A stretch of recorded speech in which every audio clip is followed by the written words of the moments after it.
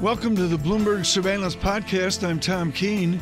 Daily, we bring you insight from the best in economics, finance, investment, and international relations. Find Bloomberg Surveillance on Apple Podcasts, SoundCloud, Bloomberg.com, and of course, on the Bloomberg. Amy Wu Silverman joining us now, RBC Capital Markets Equity Derivatives Strategist. Amy, great to catch up with you. Are we at risk of trying to justify the unjustifiable, looking at this equity market and where it is right now? That's a tough question. Honestly, probably a little bit. What gives me hesitation, especially as an options person, is, we've seen this phenomenon over and over this summer where the markets go up and volatility goes up too. We refer to that as the spot up / vol up dynamic. But intuitively, you can think of it as when the markets go up, the people in the market are getting more nervous rather than less nervous, which is not the traditional way the relationship should work, and should definitely give investors some pause. Should our viewers and listeners, Amy, should they ignore the pros in their derivative strategies right now? It's funny because we look at a lot of data, and part of what we've seen is a lot of historical relationships break down. And when that happens, you get a lot of exuberance. So to give you an example, I think part of what has happened is in kind of the last few months, retail has really been right in saying, look, these traditional relationships don't make sense. You get the volatility up and you get the calls up and the market goes up, and that's okay. But the reality is over time, these do all normalize. It's just very, very tricky to say when the music will stop. But, when you look at 20, 30-year time periods, when these relationships flip like this, they almost always revert again. So I guess the answer to your question is always one of timing. Well, Amy, to that point, talking about the little bit of softness today after a completely solid run that's seen risk rotate into the most speculative areas of markets, do you see this as a lasting trend that will be with us through the end of the year and through the November volatility of the presidential silly season, as Tom likes to say, or do you see this as a blip, as Tom was saying, this idea that this is going to be a momentary buy-the-dip moment, the dip being tiny? Here's how I think about the timing. Through the election right now, the options market is extremely bid. But at this point, I honestly think volatility through November is probably fairly priced, if not a little bit expensive. What I actually think is the really interesting part of the term structure right now is when we get a vaccine that is one that everyone is comfortable with, one that is accessible, and you can pretty much say, okay, this coronavirus pandemic has effectively been solved. I think when that happens, you're going to get a very interesting divergence in the markets, where this narrowness of breadth we've seen, where really it's only 7 or 8 stocks driving up the whole market, they start to sell off hard, and you get a really weird situation where in the S&P 500, you've got 490 stocks rallying, but the indices are actually down because of what's happened with the overweighting in the market cap. So I think you get this very strange situation where the broader multitude of companies are rallying, but you actually get headline indices down, despite it being a good thing. And that's where we think a lot of these outperformance trades between different indices come into play in an interesting way. Amy, what do you make of the fact that equities have carried on rallying through the month of August into September and high yield spreads have stopped tightening? Yeah, I think that's interesting. I think a little bit of what's been happening, at least on the equity side, has been driven by the derivatives market. And so there is more technicals at play. We've really, really seen that in the tech side where, we've seen more than $1 billion of premium bought in terms of tech upside calls and call spreads and kind of across the board, 10 of the biggest mega cap names. And so what's happened with that is it has exacerbated some of the second order derivative effects And that, tends to drive the market up in these names. And the problem is these names are such heavy weights in the indices that it is thereby driving up the indices. But what I thought was interesting is in the last week or so, we're starting to see the positioning in the options market actually flip to the downside. So we're seeing in the March and April tenors of next year, actually downside in tech being bought as opposed to near-term upside being bought. And so I think you do start to see that reversion coming in. Amy, thank you so much. Amy Wu Silverman with us with RBC Capital Markets. Right now, Lisa Bramowitz, John Farrow, and I simulcast Bloomberg Radio, Bloomberg Television. We welcome all of you coast to coast across America that is clearly and has always been over-retailed. We are facing that now with a vengeance. Steve Sadove joins us, of course, Mastercard senior advisor, and so much part of the merchandising of his Saks Fifth Avenue for many, many a year. Steve Sadove, what have you gleaned in the last number of weeks about retail America, from Walmart in the big boxes up to the empty luxury stores on Madison Avenue? What's the new for you? Well, I think, Tom, the Mastercard data would tell you on the recovery insights that you're starting to see a recovery. If you go to the depths of the pandemic, in March, we were looking at a minus 14% in the total consumer spending. It's improved dramatically over the number of months, but the rate of growth has been slowing. So we went from that minus 14 to now we're at a low single digit level that has stayed at that low single digit level for the last couple of months. If you look at retail has been a little bit in the middle of the epicenter of that. And what's happened is that the retail has not died, it's shifted. So you've seen a doubling in the amount of internet sales, basically. And you've seen that the retailers who have been omni-channel, who have been contactless, who have been home related, who have been the ones that have been open during the pandemic have been the winners. Those are the Home Depots, the Lowe's, the Walmarts, the Targets. But the reality is you're starting to see green shoots in other retail. Travel and entertainment, which had been dead in the water, over the last several months, you're starting to see an improvement in travel and entertainment. And that, to me, is what's interesting coming out of the recovery insights. In Europe, you've seen some recovery in travel and entertainment. You've also seen people staying closer to home, stay vacations. Gasoline is up. You're seeing lodging starting to improve. So it's not just about retail in terms of the home decorating, the hardware. Now you're seeing it evolving so that the restaurant trends are improving. Clearly, Tom, your comment about the number of stores, you're going to see a massive number of losers coming out of, you've seen it in terms of the number of bankruptcies on the retail sector. Steve, how are we going to clear that market if there are, quote, a massive number of losers? How in retail do you move them aside so you can move on?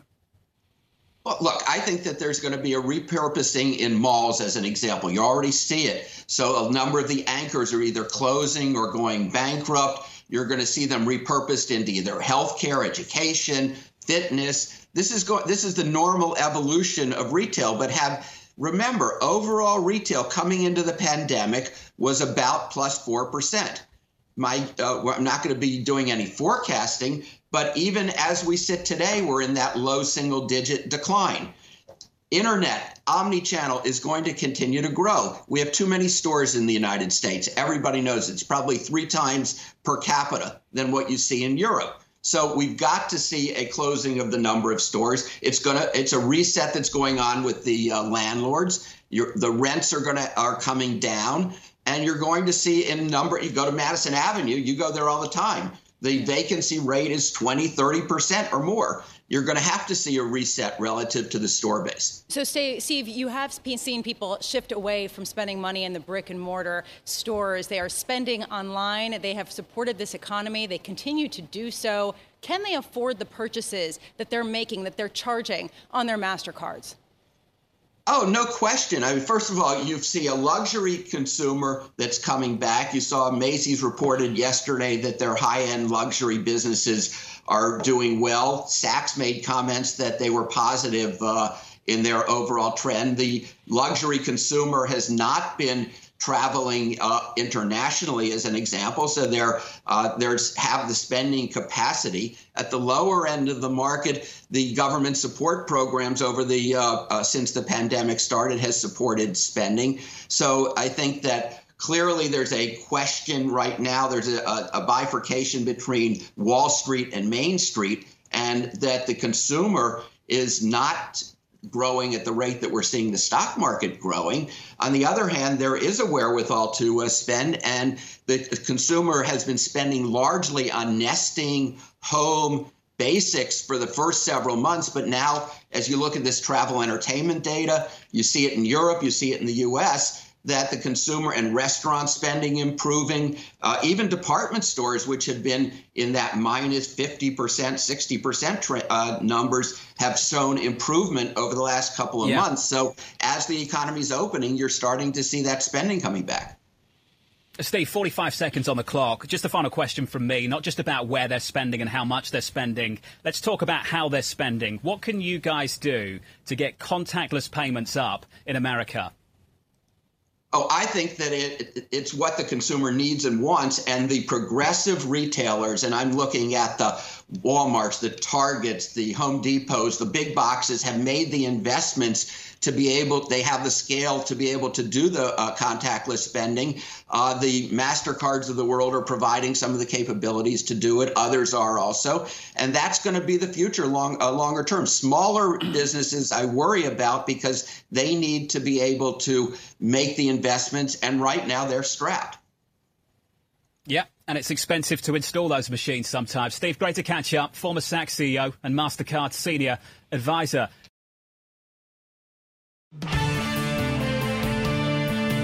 Right now, though, Seema Shah, and this is an important conversation with Principal Global Investors, their chief strategist, with a real focus on the equity market. Seema, writing this morning for Principal Global, thinking about this market, what is the key distinction of these equity markets?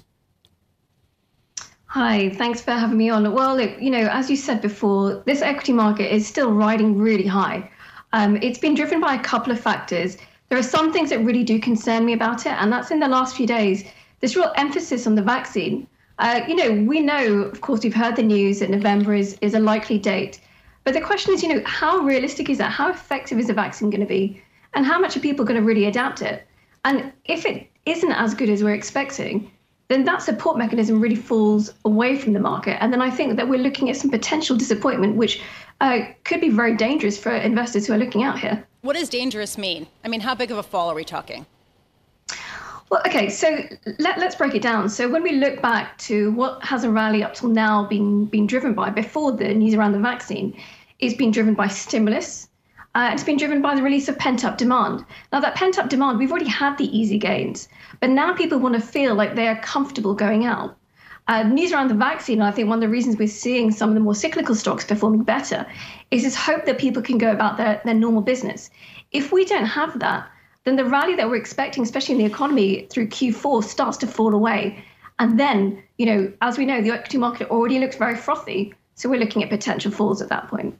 Seema, I sound like a broken record. I've been talking about this a lot. The fact that people back in August, early August, were saying if we don't get an additional round of fiscal support, we are going to see a reality check in markets. It is September 3rd. There is no fiscal support on the docket. In fact, it is unclear whether they will have one even to thinking about next week. Why are equity markets not responding? Yeah, it's a great question. It's something that our clients keep asking us. And I think the thing is that, look, we actually have economic data which has surprised on the upside. So the economy has been stronger than we anticipated. And I think the one thing that many, many people have done over the last few months is I think we catastrophized a bit too much. And we underestimated how much human nature just wants to go back to normal. So look, we can't go completely back to normal unless we have that vaccine, but there is something there. So the economic recovery has been stronger. And I think because of that, markets are starting to think, do we really need this fiscal stimulus package? Seema, when corporations, big corporations, publicly traded corporations, when they cut 1%, 2%, even 4% of people, what does that do down the income statement 12 months out? Right. And, again, the unemployment issue is so significant. And we keep hearing news. I mean, in London, there are continuous news flow of big companies making significant redundancies. These people really need to have those fiscal packages. So I buy into the idea that the market is starting to think it's less important than maybe it was. But to me, this is really what's going to sustain the recovery going forward if we have that fiscal stimulus package. If we don't, then those people who are going to be facing job losses or even facing the risk of job losses, they're the ones that are going to struggle, and there will be an impact further down the line. Seema, did you ever think that you could make a decision, if you had enough money, that is, a decision to either own a company like Apple or the whole FTSE 100 and have $500 billion to spare? Did you ever anticipate a situation like that? No, and I don't think anyone could have foreseen the movement that we've had. At the same time, though, look, the trend in big tech is not new, right? We have seen it drive markets since the GFC. What happened over here, of course, is it's accelerated, so it's been magnified. We have some genuine belief in the strength of big tech and the belief that it could continue to perform well, to produce good results. But I just don't think that having the rally so narrow is a healthy thing. And I think investors really need to be aware that unless we get a full economic recovery and we get a vaccine, that until we have that, you just don't have a sufficiently strong recovery to keep it going, that you need to have enough confidence. Seema, great to catch up. Good to catch up as always. Seema Shah there of Principal Global Investors. Someone wonderful at tying these pieces together is Michael Cloherty. For decades, he has been looking at the fixed income market, and we are thrilled he could be with us from UBS today. Michael Cloherty, how do you sum this together to stagger to the jobs report tomorrow? Right. So in general, jobs report, the labor market data has been a little bit brighter than we've been anticipating lately. So good news. That said, we're likely to see the unemployment rate drop below 10%. It's still awfully close to 10%. So we're still a long, long way from normalcy. Markets continue to trade much more prospects for vaccines than any labor market or other economic data, because it's a little bit more forward-looking.